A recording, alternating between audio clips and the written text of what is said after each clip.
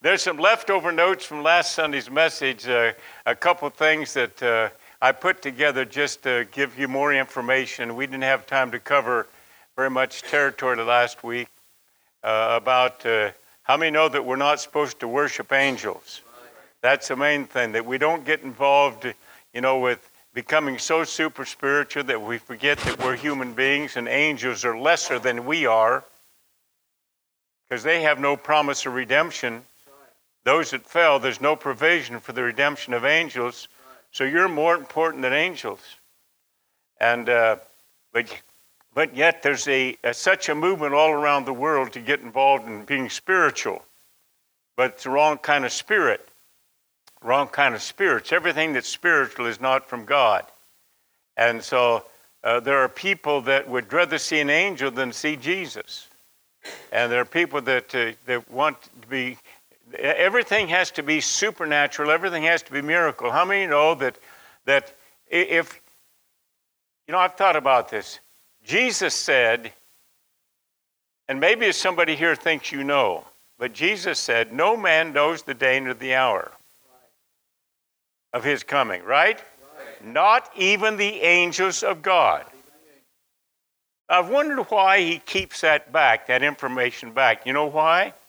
I think there is a lot of Christians that are just living on the edge of Christianity. If they knew the day and the hour, they'd wait about an hour before he came, and they'd get on their knees real quick and repent of everything they ever did wrong, get right with God, and know they're getting to heaven. Amen? No, we have to live like he might come today. Amen? People say, what would you do if you knew Jesus was coming tomorrow morning at 9 o'clock? I said, well, I normally get up around 4, so I'd get up and read my Bible. I spend between a couple hours every morning in my Bible and praying and meditating, sing a little song once in a while, and feed my cat. I'd feed the cat that morning, and my wife, first thing she asked when I get up, did you feed that kitty? She calls it a kitty. I call it a cat. And so I said, yeah, I fed the kitty, and I'd have my cup of coffee. And then when Jesus arrived, I'd say, praise the Lord. I've already done what is necessary for the day. See, we don't want to be caught. We don't want to be caught pushing the panic button. Oh, I hope he don't come today. That's kind of preaching I came up on, If you... one of the worst things you could do when I was a kid was go to a movie. I'd sneak out and go to movies.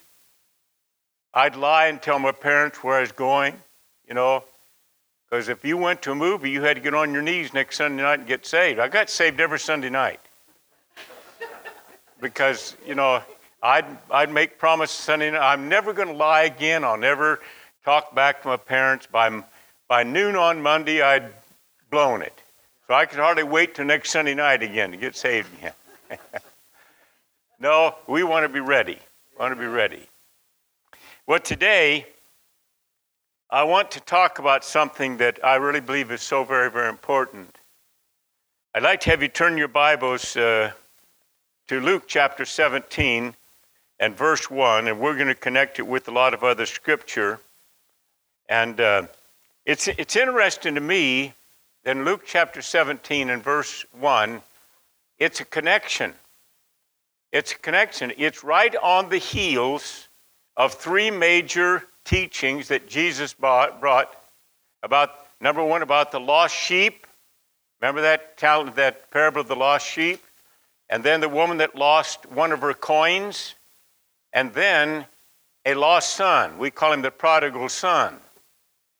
And then it says in chapter 17, verse 1, I never saw this until recently, that this is a connection going back to that teaching, starting in Luke chapter 15.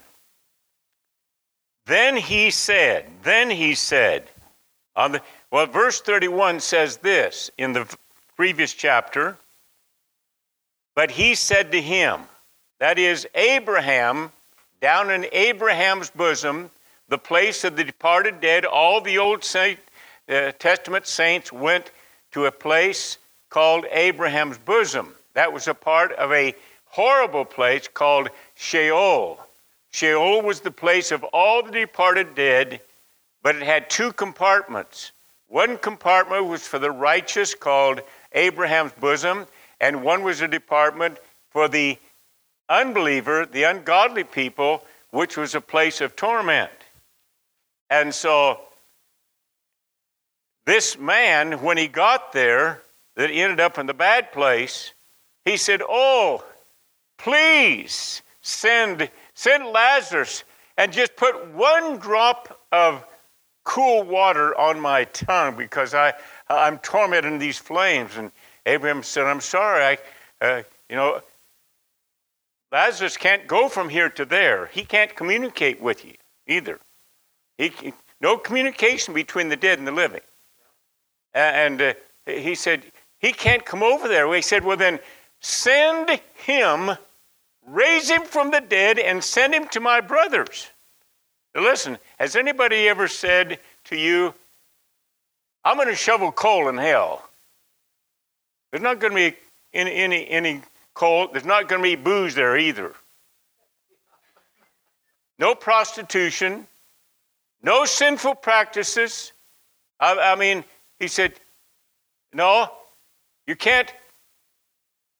You can't raise Lazarus from the dead." He said, "Your brothers had the same thing that you had. They had Moses and the prophets. They had the Word of God. They had the warnings from the Word of God." How many are glad this morning we have warnings in the Word of God, from the Word of God?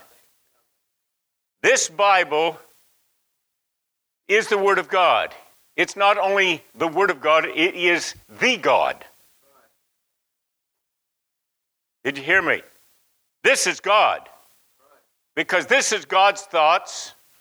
This is God exactly what He would do. If Almighty God the Father were to stand here in our presence, He would say the same thing that I'm saying to you, as long as I'm quoting the Word of God, the true Word of God, because God and His Word are one. So when I open this Bible every morning to read, I'm reading what God is saying to me. Everything in this book is for me, Old and New Testament. I know that some of the things in the Old Testament were only foreshadows. They were something predicting something's going to be fulfilled. They came to a fulfillment. Great portions of the law, like the ceremonial law, we don't offer blood sacrifices and animal sacrifice. That all took place in Jesus on the cross. Amen? Right. How many know the 10 Commandments are still in force? Right. Amen. 10 Commandments are still in force. We still need a day of rest. There is a rest for all of us. Jesus is our Sabbath. He is our full manifestation of our Sabbath, and in Him there is rest. But the Word of God has never changed. And so Abraham was telling this man, you send your brothers back to the synagogue, you get them back to the temple, get them back reconnected with God, and they will not end up in the place that you don't want them to come. You see, anybody in hell now would not wish that any one of you, there's probably people that have told you in your lifetime, go to hell. I've had a lot of people tell me that. How about you? Anybody say, go to hell? Well, if they're in hell now, they don't want you there. No, they don't. Nobody in the wrong or right mind would want anybody. That's what the Bible is teaching. This man said, I don't want my brothers to end up here. So on the heels of that teaching, listen to what Jesus said. Now, I'm a practical preacher. By the grace of God, I am what I am. I'm not yet perfect. I still sin. I know I told at least one lie in the last 10 years. My wife caused a record this long, probably. I still fail. But I believe the Word of God. I believe it's for me. and I'm not yet perfect, but I try to live my faith every day. I try to walk out what the Word of God teaches me and says for me to do. So when the Bible says here, in Luke 17:1, Jesus said to his disciples now after this teaching, but disciples, they don't need to be warned about these things. Go tell that to the sinners. Go tell that to the tax collectors. Jesus now is talking to his disciples. Because there are acceptable sins. How many knows that? In our society. Come on. You've got your acceptable sin. You kind of nurture it, and you think, well, it's not so important. It's not such a big thing. It's really not going to hurt me to do a little bit of this or dabble in that. No. Jesus now is teaching his disciples some things that they possibly could have encountered or will encounter in their faith walk, in their future, the responsibility now of being a disciple of Jesus, which is not just a little minor thing. How many disciples of Jesus do we have here this morning? If you're a disciple of Jesus, that's not just a minor little thing, a minor little issue. This is big stuff. Big stuff. Being a disciple of Jesus, a follower of Jesus, to obey his teachings, to obey his word, to follow his commands, to follow his example. Wow, that's a big thing in our life. He said something here that is astonishing to me. Absolutely astounding. It is impossible. I thought all things were possible with God. It is impossible that no offenses should come to you boys. It's impossible. Quit struggling with the fact that you get offended. It's going to happen. Sooner or later, if we spend time together, we're going to offend each other. I'm going to say something with that intent, or maybe to get even. But it's impossible, but what offenses will come. That's interesting. That word offense is the word scandalon in the Greek. It means to set a snare. It means something is going to be hidden that you will step into. Some event is going to come up that you're not prepared for. You're going to get your eyes upon the bait, but the trap is down here. A snare is set for an animal. They have an object that they think is going to be something enjoyable, something good for them, and they ignore all the warnings, the surrounder. They don't check out the trend. Well, that snow's been moved. That's not a real tree there. That's some sticks been put there. And it's something that you're going to step in that you're not prepared for because you didn't pay attention in life. And you're going to get your feet in your mouth. You're going to say something. You're going to do something that's going to cause an offense, or you personally are going to be caught in a trap. Now, it's not just a minor issue. You know that yourself. Now, the subject of my message this morning is don't get disconnected by a trap, by a scandalon, by an offense. But he said these words, woe to him through whom they do come. It would be better for him if a millstone were hung around his neck and he were thrown into the sea, then he should offend one of these little ones. Now, I like that advertisement you had on here this morning. Sure, all these little kids. I turned to Gordy and I said, that's what you have to become. Didn't I do that? That's what Jesus said. If you want to become great in the kingdom, what do you have to do? You have to become like a little one, like a little child. So he's not talking about little babies. It means we all need to become innocent like little children. We need to be teachable and pliable and adjustable. That's why it's so important to have all these children's ministers right down to the babies. Because we got to get them while they're young, while their mind is open to the Spirit of God, and why they can be taught, and why something can be planted them that will always be there, that will be a warning system. Don't get your eyes on something that looks good. If it's an apple on a tree, if it was a pear, whatever it is, that forbidden fruit, and you step in and get caught in a snare. Got to be careful. I want to tell you a story. A few weeks ago, actually 6/25/17, I wrote it down on my notes. That's a little over a month ago. I was praying from about 1 o'clock in the morning, somewhere between 1 and 3. I'd drift off to sleep and was praying in the middle of the night. I was really praying.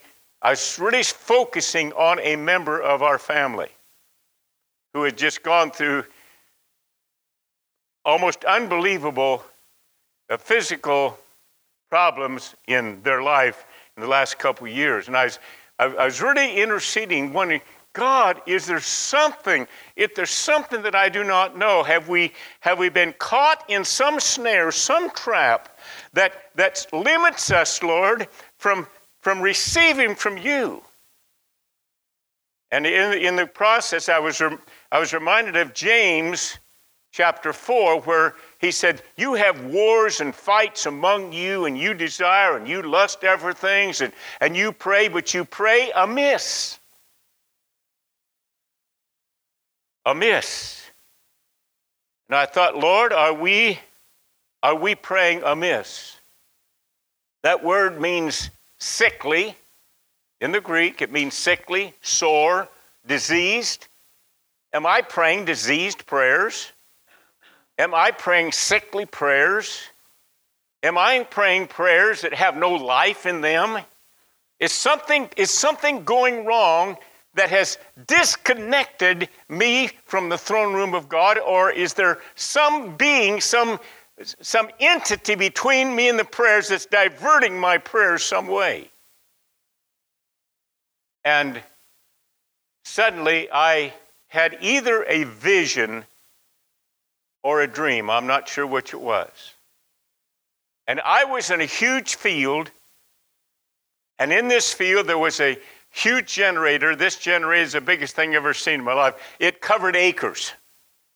Acres. And I could hear the engines, the diesel engines pumping out volumes of energy, voltage. And I saw plugged into that circuits. And these circuits reached into hundreds of acres all over roundabout, and I followed them, and I'd see some places where the lights were barely even bright enough to flicker. And I'd see men out there trying to plug in to use heavy-duty equipment, and nothing was happening. And so I decided I'm going to check my circuit. And so I followed my plug-in back to, and I had a smaller circuit, would include our family. See, every one of us has a circuit. No man is an island to himself. What happens to you affects somebody in your circuit. How many understand that? If you're a family, if you're in the Schultz family, what happens to one Schultz is going to affect every other Schultz. I'm telling you the truth. This principle goes clear back to the Garden of Eden. We may get to that. So I was checking my circuit, and I went to one circuit, You see, we have a 200 amp circuit in our house. I wish we had a 400 amp. Because there's always new toys that you have to keep adding to plug into, you know. But anyway, we have limitations. And you can try to divert and go around things, you know, but it's kind of dangerous to do that. So every major circuit has to have a circuit breaker. And so if the circuit gets overloaded, the circuit breaker is supposed to pop out. Otherwise, you have a fire. So I was checking my circuit, and I came to some circuits. In my circuits connected to my life, and there was just not enough amperage to meet the need. And God began to show me something. Not only about family life. I want to say, lest I forget to say this, if there's any broken circuit in your family, one thing happens when we are born again. When we become new creatures, God gives us the ministry of reconciliation. You see there in 2 Corinthians where we like to quote, if any man be in Christ, he's a new creature. We don't go on to the next verses, which says God was in Christ reconciling us to himself. Right? So Jesus took every sinner in the world and made it possible for him to get plugged back into the main circuit, the power of God, through reconciliation. But he's given you and I, as Christians now, as disciples, we're talking about who? Disciples. If we're a disciple of Christ and there's a broken circuit in our family, it's our responsibility to fix it. Nobody has to leave here this morning with circuits in your family broken. In your heart, in your life, you can settle it right here, right now. You can leave this place with a conscience that's cleared. From your point of view, you are ready to be reconciled with any family member. That circuit has been cut off because you have been given the power, the right, the power, the authority of reconciliation. One of the saddest things that happened in our family, several years ago, my wife's sister passed away of cancer. So we drove down to Iowa to the funeral. She was married to a preacher. Now, nobody's exempt. Because I'm a preacher, because people say I'm an apostle, some say prophet, whatever your calling is, you have no exemptions. Like presidential exemptions. There are no exemptions in the kingdom of God. What is required of you is required of me. I don't care how high or low you may feel you are, we're all on the same level. No big shots in the kingdom of God. If you have to live holy, I have to live holy. I have no edge on you. So what is required of you? The laity is required of me, the ministry. I don't really like that word laity because it kind of says there's some big shots in the church and lower shots. But the truth is, in Jesus Christ, we are all one. Amen. One spirit in Jesus Christ. And so we went to the funeral and we went to the visitation the night before. And my wife and I noticed that her brother-in-law's parents and brothers and sisters were not there at the visitation. So I thought, well, maybe the parents have passed away. I mean, we'd been separated for many years. And for whatever reasons, they weren't there. So I thought, in my mind, never even thought about it much. In my mind, well, but they'll be at the funeral the next day. So I came to the funeral the next day, and I was supposed to lead in prayer or something, have a little part in that funeral. And we met in the office with my brother-in-law, and the other pastor was there. And I said, David, I didn't see your parents at the visitation last night, or your brothers and sisters. I said, are your parents still there? Oh, yes. He said, I told them they could not come to the funeral. Now, I'm not going to go into all the details, but there had been some family vibrations going on. Some issues that had never been settled. It came to the point when his wife died, he told his parents, Mom and Dad, you can't come to the funeral. Brothers and sisters, you can't come to the funeral. So she left, went to heaven without these issues being settled. Now, I see that in almost every funeral that I have nowadays. Uncle Harry won't come because some cousin did something to him 17 years ago. I just buried a man recently, had not seen his son, one of his sons, for 19 years. I saw his son sitting back in the congregation with his head bowed like this. He had two sons. One of them, the day before his father died, came to his stepmother and says, I want this. Yes, I want everything that my dad had. He was only waiting till his father breathed the last breath, so he got his inheritance. Kind of like the guy that came to Jesus. Remember that guy came to Jesus? Now listen, folks. There's no issue in life, no offense that's ever happened to you, or you have been the perpetuator of it, that cannot be settled by simply in your heart saying, I'm not letting this go on one more day. I'm going to do my part. Now, if the other person refuses to repent or refuses to reconcile, that's another issue. You have cleared your conscience. But I want to tell you what it will do if you don't settle it. There's going to be a disconnect. It's going to cause your prayers to be amiss.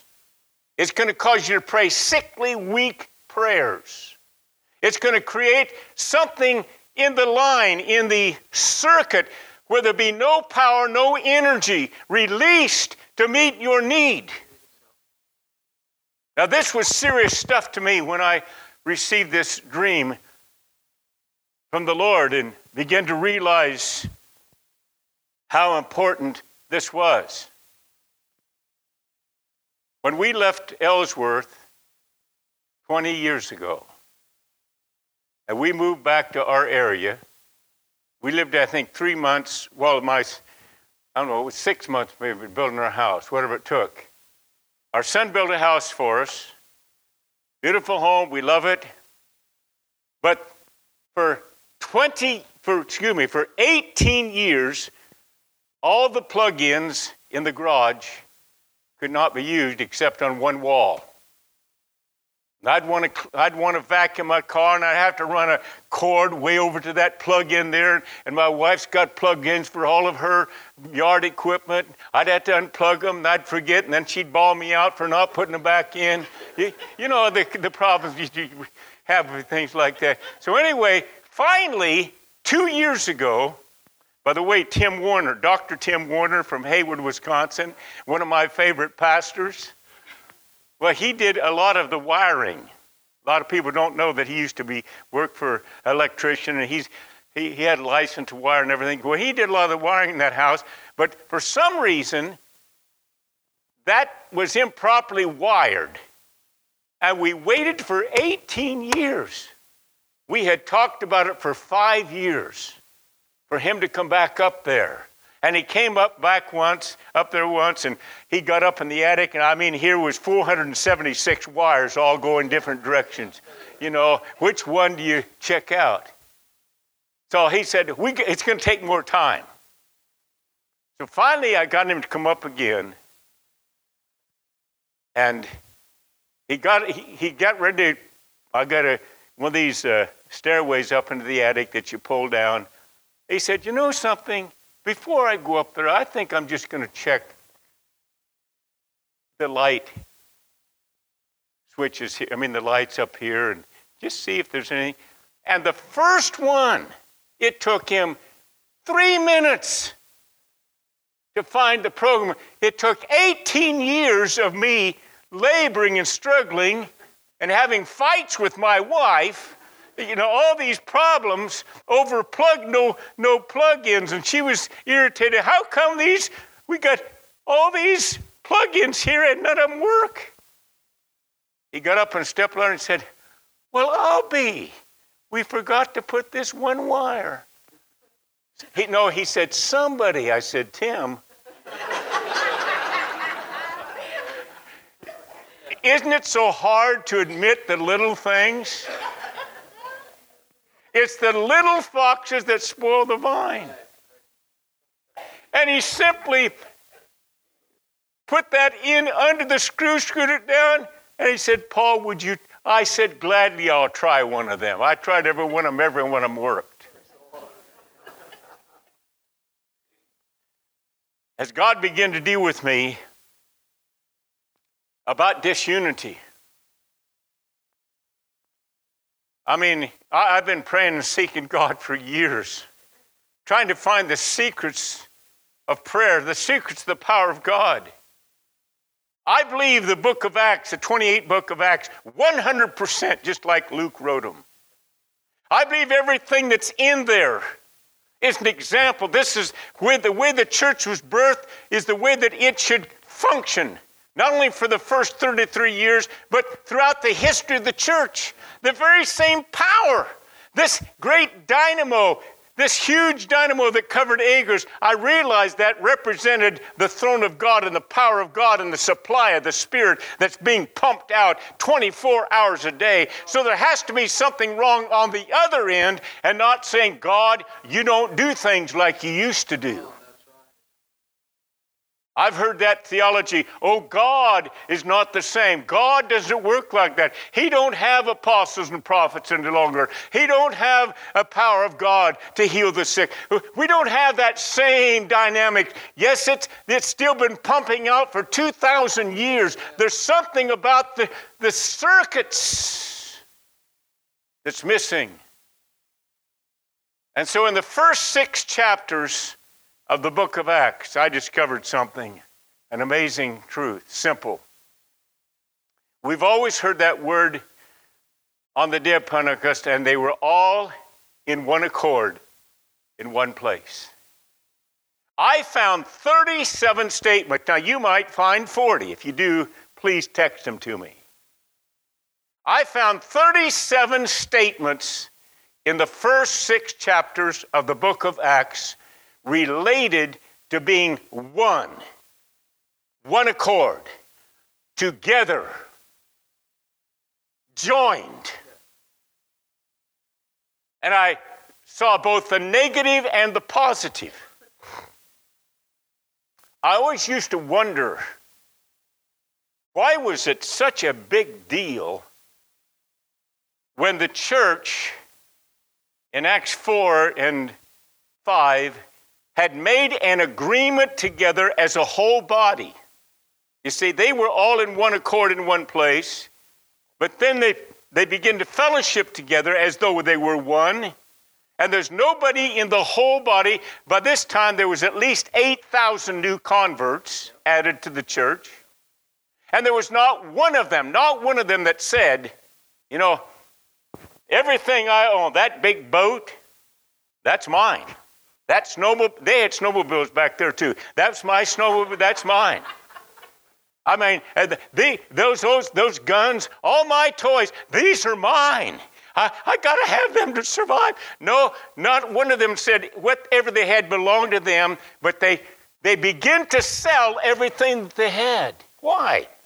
Because there were hundreds of thousands of people coming into Jerusalem because of persecution all over the known world. Jews that had been taken away their place were sent back. You got to go back home.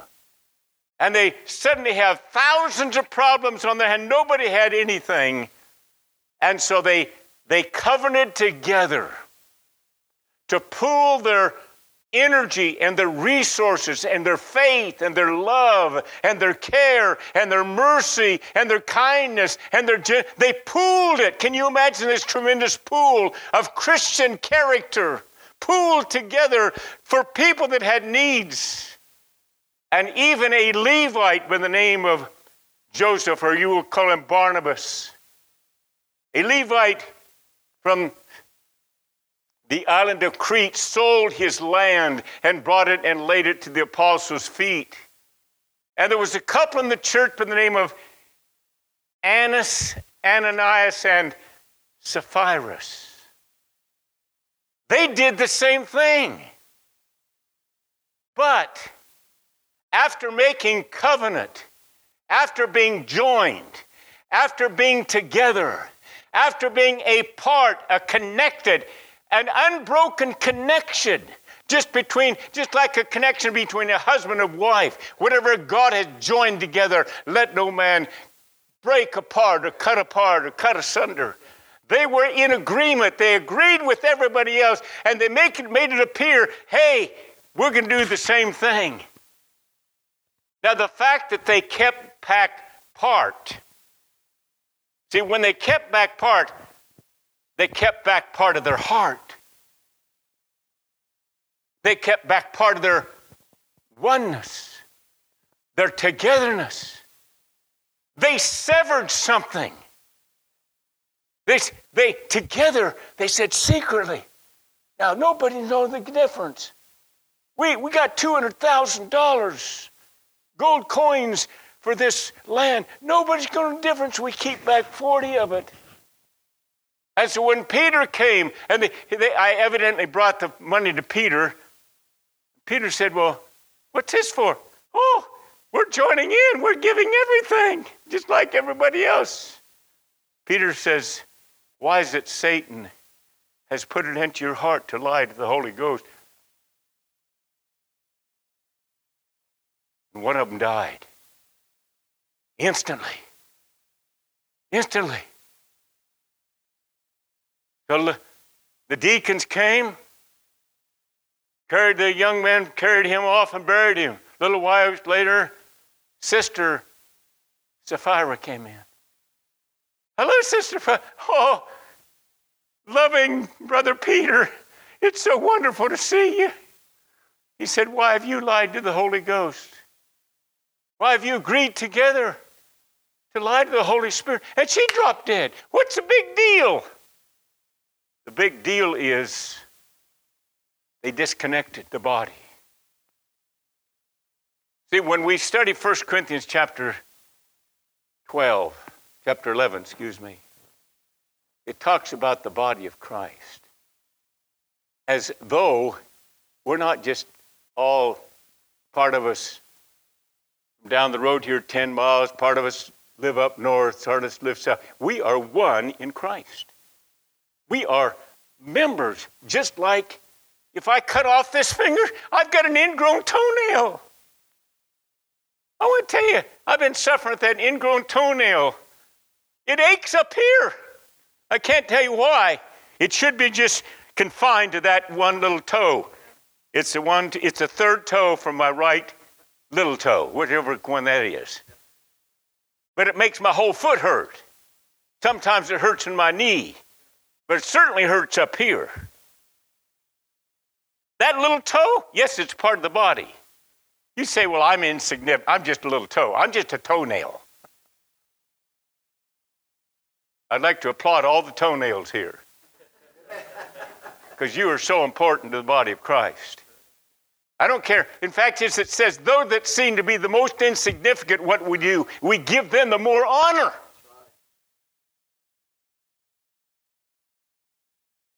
You see, we've not paid attention to the importance, the power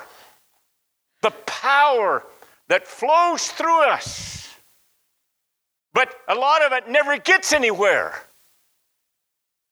It kind of gurgles around on the inside of us because we have disconnected.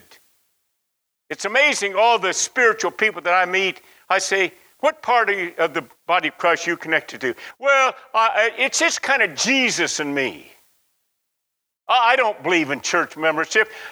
I remember when, way back in 1964, my wife and I moved to Duluth. We was pulling a trailer, pull into a gas station. We was kind of lost, didn't know how to get into Duluth proper. They didn't have all the freeways and everything at that time. Pull into a gas station and getting some I had a tire problem. That was it. As this guy's fixed my tire, he asked me who I was, and I said, well, I'm coming here to pastor church. Oh, what church? And I told him. I said, what church are you part of? He said, oh, I don't believe in churches. Oh, you don't? I said, then you don't believe in being a Christian, do you? Oh, yes, I'm a Christian. And we spent 2 hours on that tire debating the issue whether you should be a part of a church or not. I said, well, are you a part of the body of Christ? Well, he said, kinda. I said, what part are you? Because I know there are some parts of people's body I don't want anything to do about. It's the stuff you cast off, you know. So I thought, well, maybe he's one of them. I had to repent of that thought. But anyway, this guy was so spiritual that there's no church in that city. Had 125,000 people that time. It's down to about 80,000 now, I think, something like that. They had a steel plant there and everything. I mean, and they had churches, all kinds of churches, but not a one of them was spiritual enough for him to join. I said, you know, you must be something, you must have been a guy that some of your relatives must have mentored the Apostle Paul. Why? I said, well, one of the first things that Saul of Tarsus did after he got saved, after he was discipled by Ananias, filled with the Holy Spirit and got his sight back and got connected to Barnabas, he wanted to join the church at Jerusalem. And guess what? He didn't qualify. They was afraid of him. You can read it yourself. You can read it yourself. He did not qualify. They would not accept him. We don't want any disconnects. We've heard about you. We're not sure you're a believer. He wanted to. Later, the Bible says in the book of Galatians that Barnabas took them up and met the apostles personally, and they gave him and Barnabas together the right hand of fellowship. How many's glad that you can receive the right hand of fellowship? How many's not ashamed to be a part of this church? Amen. Yes. Thank you, Lord. Amen. If you're not a member, you need to join, if there is a joining. No, I don't want to be a part of a circuit where there are unbroken connections. Now, in the process, in my dream of searching for the solution, I found three major problems, A weak circuit breaker, because some people handle bigger loads than others. How many understand that? You've got to have some people in your life that can handle a big load. I believe in accountability. I met with the pastor last week, and he said, I've been watching you for 2 years. He said, is there any way I could be accountable to you? I said, well, we're going to have to get together and talk about this. I want you to understand what accountability is. How many believe we should be accountable with some people who can handle big loads? Amen. Everybody can't handle the same load. If you've got something that takes 400 amps and you've only got a 15 amp circuit breaker, you're in trouble. If you're trying to plug into 110 and you've got a big welder, 220 or 440, you're really in trouble. You're going to burn up everything. Then some people have their connections corroded. How many know sin is a corrosion? Did you know that the first couple that was ever married in the Bible got separated because one of them listened to the voice of desire, lust, appetite, and partook of the fruit. And God said through her husband, God told Adam, then he told his wife, said, we can eat of any tree in this garden. Any of them. But except that one, because in the day, in the moment, Word day, they're talking about the part of the day that you're living in right now. In the moment that you eat that fruit, you will die. But guess what? Adam had a problem. The first disconnect took place in the perfect environment. People say one reason I don't want to connect to church is because it's imperfect. How many raise your hand and say you're imperfect? Then we sell the issue. We're all imperfect. We're all imperfect. But in a perfect environment, they disconnected. How many know that Adam, for I don't know how long it took, Adam was married to a dead woman for a short period of time. He had a decision to make. She took it and then handed it. Can you see her handing it? Adam got his eyes off God and off of the Word of God, and hey, that looks pretty good. Baby, you've got something I need. That's what everybody's looking for. Baby, you've got something I need. Be careful you don't get disconnected before you get married. Now, I believe that every young person in this church needs to make sure you're marrying a believer. You're setting yourself up for a disconnect. Oh, I can't tell you how many young ladies have been in my office, normally with my wife, thank God. Well, talking about getting married, and I'd say, now, are you sure he's a believer? Are you sure he's a Christian? Well, I'm going to make him one because he loves me. How many know a woman's love is not enough to make you a Christian? No. I said, and I've made this a principle in my ministry, don't walk down the aisle to the altar with somebody that's never been to the altar themselves. Is there anybody who would say, man, I'm getting nervous up here? I'm talking about these beautiful 3 sons you've got. One day they're going to want to get married, right? How about you? You want to get married someday? How about you? How about you? Well, sure. I thought girls were pretty at my age. Anybody? Were girls pretty at your age, Gordy? Is she still pretty?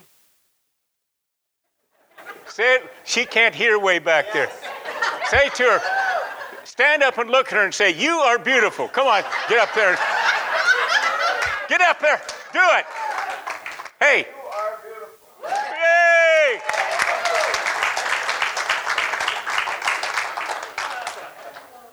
But the Bible says beauty is vain. Sorry, Rose. There has to be a whole lot of other qualities. How many's getting the message? We can't disconnect. I know I told you last week I'm going to take you to 2 o'clock, and I didn't. I won't do that this morning. But how many understand? I mean, the Bible is so full of this principle of disconnect. Now, Adam and Eve got reconnected for only one reason. Because God covered them. God covered them with animal skins. That means he had to shed blood of an innocent victim to do it. And Jesus covers us. The good news is we may have gotten disconnected. But I want to tell you something, just like the prodigal, you cannot go far away from home that you can't get back. And the Father's message is, it doesn't matter how many years you've been gone or where you have been, how low you have gotten, the lowest position that a Jew could ever be would be to take care of hogs. I mean, that was the ultimate humility. And to eat hog food. Now, I want to tell you, the devil's got a lot of pig food out there for us to feed on. But I don't care where you've been. You may be filled with filthy rags. You may smell like a sewer.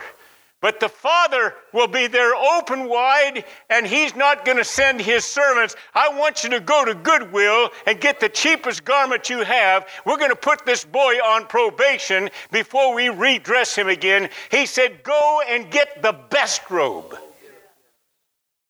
He will cover you today. But you've got to make the first step of repentance. Say, I'm tired of these dirty clothes. I'm tired of being a disconnect.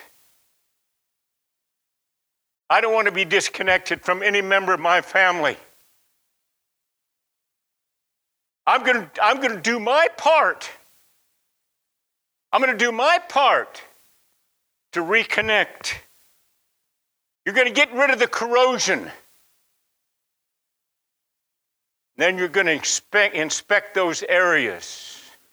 What caused this to, well, I never got properly connected to begin with. I grew up with jealousy in our family. I grew up like Jacob and Esau, hating each other.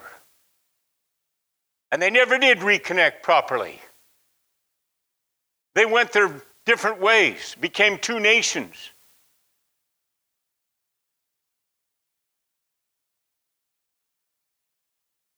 I've got a friend in France right now. I told Pastor Don about him. He knows who he is. He's one of my spiritual sons in France. He and his father got disconnected. His father disconnected from him.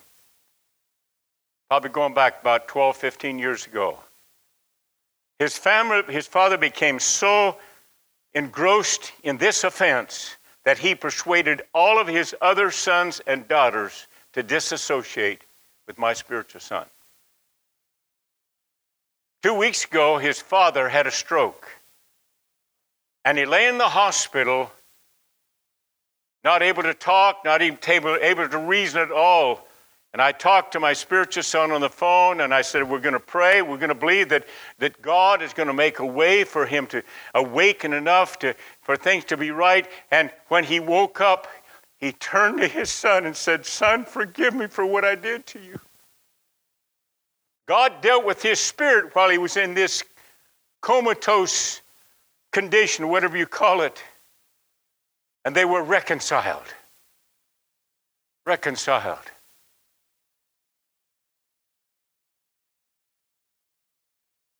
And I know there's people that leave churches for legitimate reasons and non-legitimate reasons.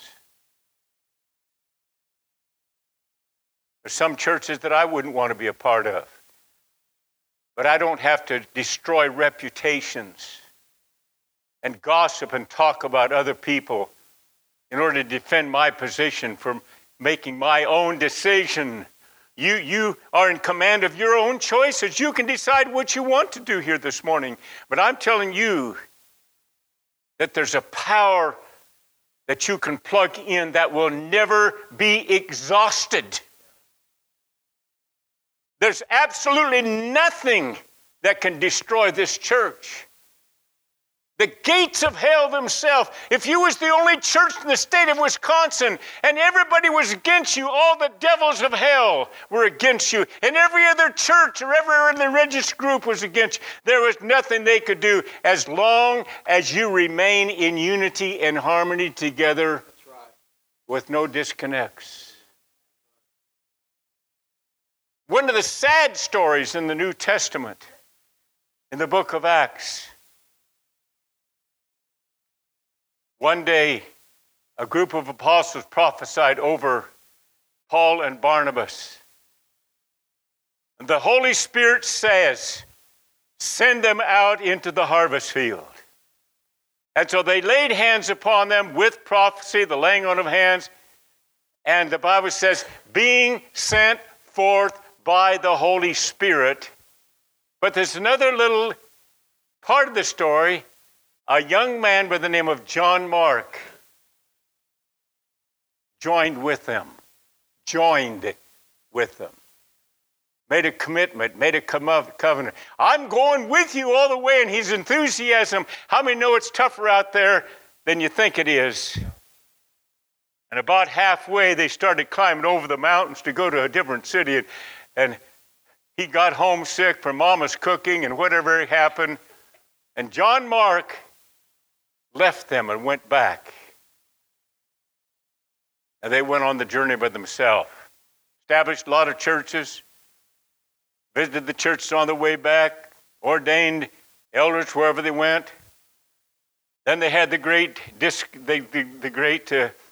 controversy in Acts 15. At the end of that, when everything was settled, then Paul and Barnabas were part of the commission sent to bring the written words that it's not necessary for you to Gentiles to follow all the rules and regulations of Judaism. Everybody's happy. They're on their way, all ready to go. And finally, the Bible says that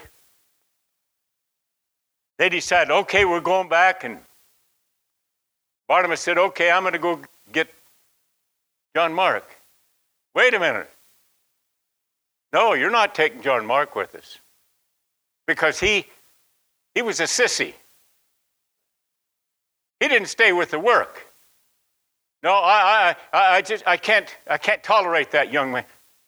And the Bible says the conflict was so great that they what? Separated. Now the good part of that story is that Barnabas took John Mark and now they formed two teams.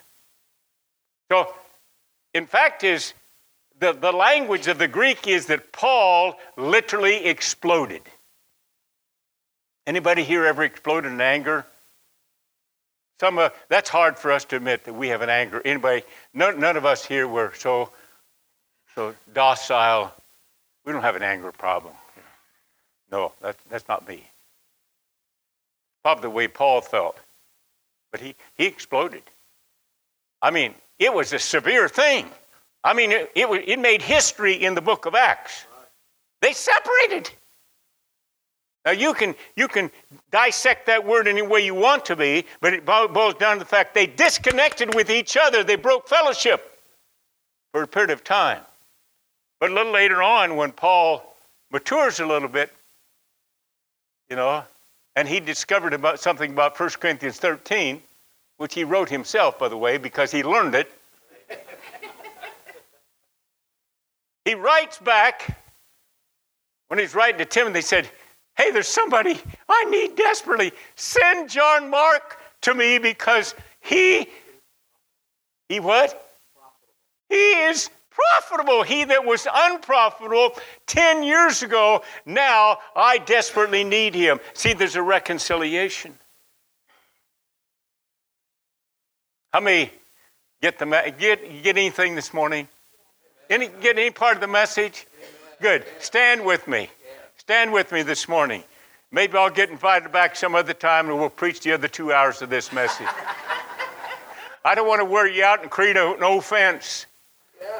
But I'm talking to anybody here that's just run I don't want to be 4 inches. I don't want to be like that wire that Tim Warner found. He measured it. I said, sometime in the future, I'm going to preach on this. It was 2 years ago he did that. It was about 1/4 of an inch away from the connection. That's how far you can have to get away from God to be disconnected. Right? Come on. I like these kind of connections where you push them in and then you have to turn them. I don't know what the electrician, you know what I'm talking about? You push them in. Maybe that's overseas they got them. But you push them in and it turns. And I tell you can't pull. 2 horses couldn't pull them apart. I want to become so welded, so glued. That's what the word means. Concerning marriage, 2 of them shall be joined, glued with super glue. You plug them in and turn it. They cannot be pulled apart. I want to be so close to God and so close to one another that there is full access flowing through the whole body of Christ. Amen. So nobody's left out. Amen? Amen? If you've just slipped a little ways from God, I'm not saying you're on your way to hell. I'm not saying you're backslidden. But if you're not totally plugged in, I want to invite you this morning. I want you to make a step of faith and say, I'm going to be committed to the body of Christ. If you're not where you should be, find where you should be and settle in there and do something vital for the kingdom of God. Thank God for committed worship leaders, Sunday school teachers. I hope some volunteers come to you and say, I think you're supposed to get so many people say, I just got plugged in this morning, and you're not going to have room for all of them. Huh? Amen. So if you're not fully engaged, I'm going to bow my head.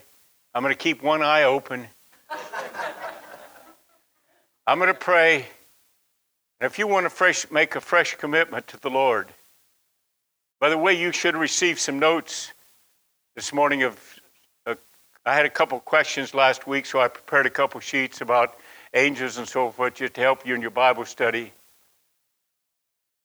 But if you want prayer, if you want to make things right with somebody, if you want to make it right with somebody else here or a family member, you take the step. You say, well, if they'll take the step, you take it.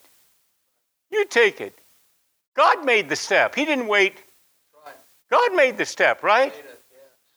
God proved his love for us. But he sent his son. He didn't wait and say, well, I'm going to wait this world gets in such terrible condition. Finally, they're going to come running to me. No, God ran towards you. The Father ran to the particle. Father, in Jesus' name, I thank you for the power that was released on the day of Pentecost, the power that we can engage within in our life, Lord, the power resources from the cross that's reaching out to us right now. Lord, I pray that people here this morning will reconnect, Lord, without any hesitation, Lord. If there's anyone hearing my voice, Lord, that is just a quarter of an inch away, Lord, that they will reconnect with you. I thank you for this church. I thank you for this house. I thank you for these wonderful people. Bless them today. Bless Pastor Don and his wonderful wife and the leaders of this church, Lord, that work together. Thank you for the youth program. Thank you for the children's program. Thank you, Lord, for ways to touch lives in this community. Honor them with a great harvest, we pray. And we bless them right now. Let the doorways of healing touch individuals right now. I want to tell you something. That healing virtue has been released 2,000 years ago. If there's no disconnect, if there's no prayers that are amiss, then you can tap in right now. Lord, heal people that are in this place right this moment. Let there be a healing wave touch their lives, we pray. In Jesus' name.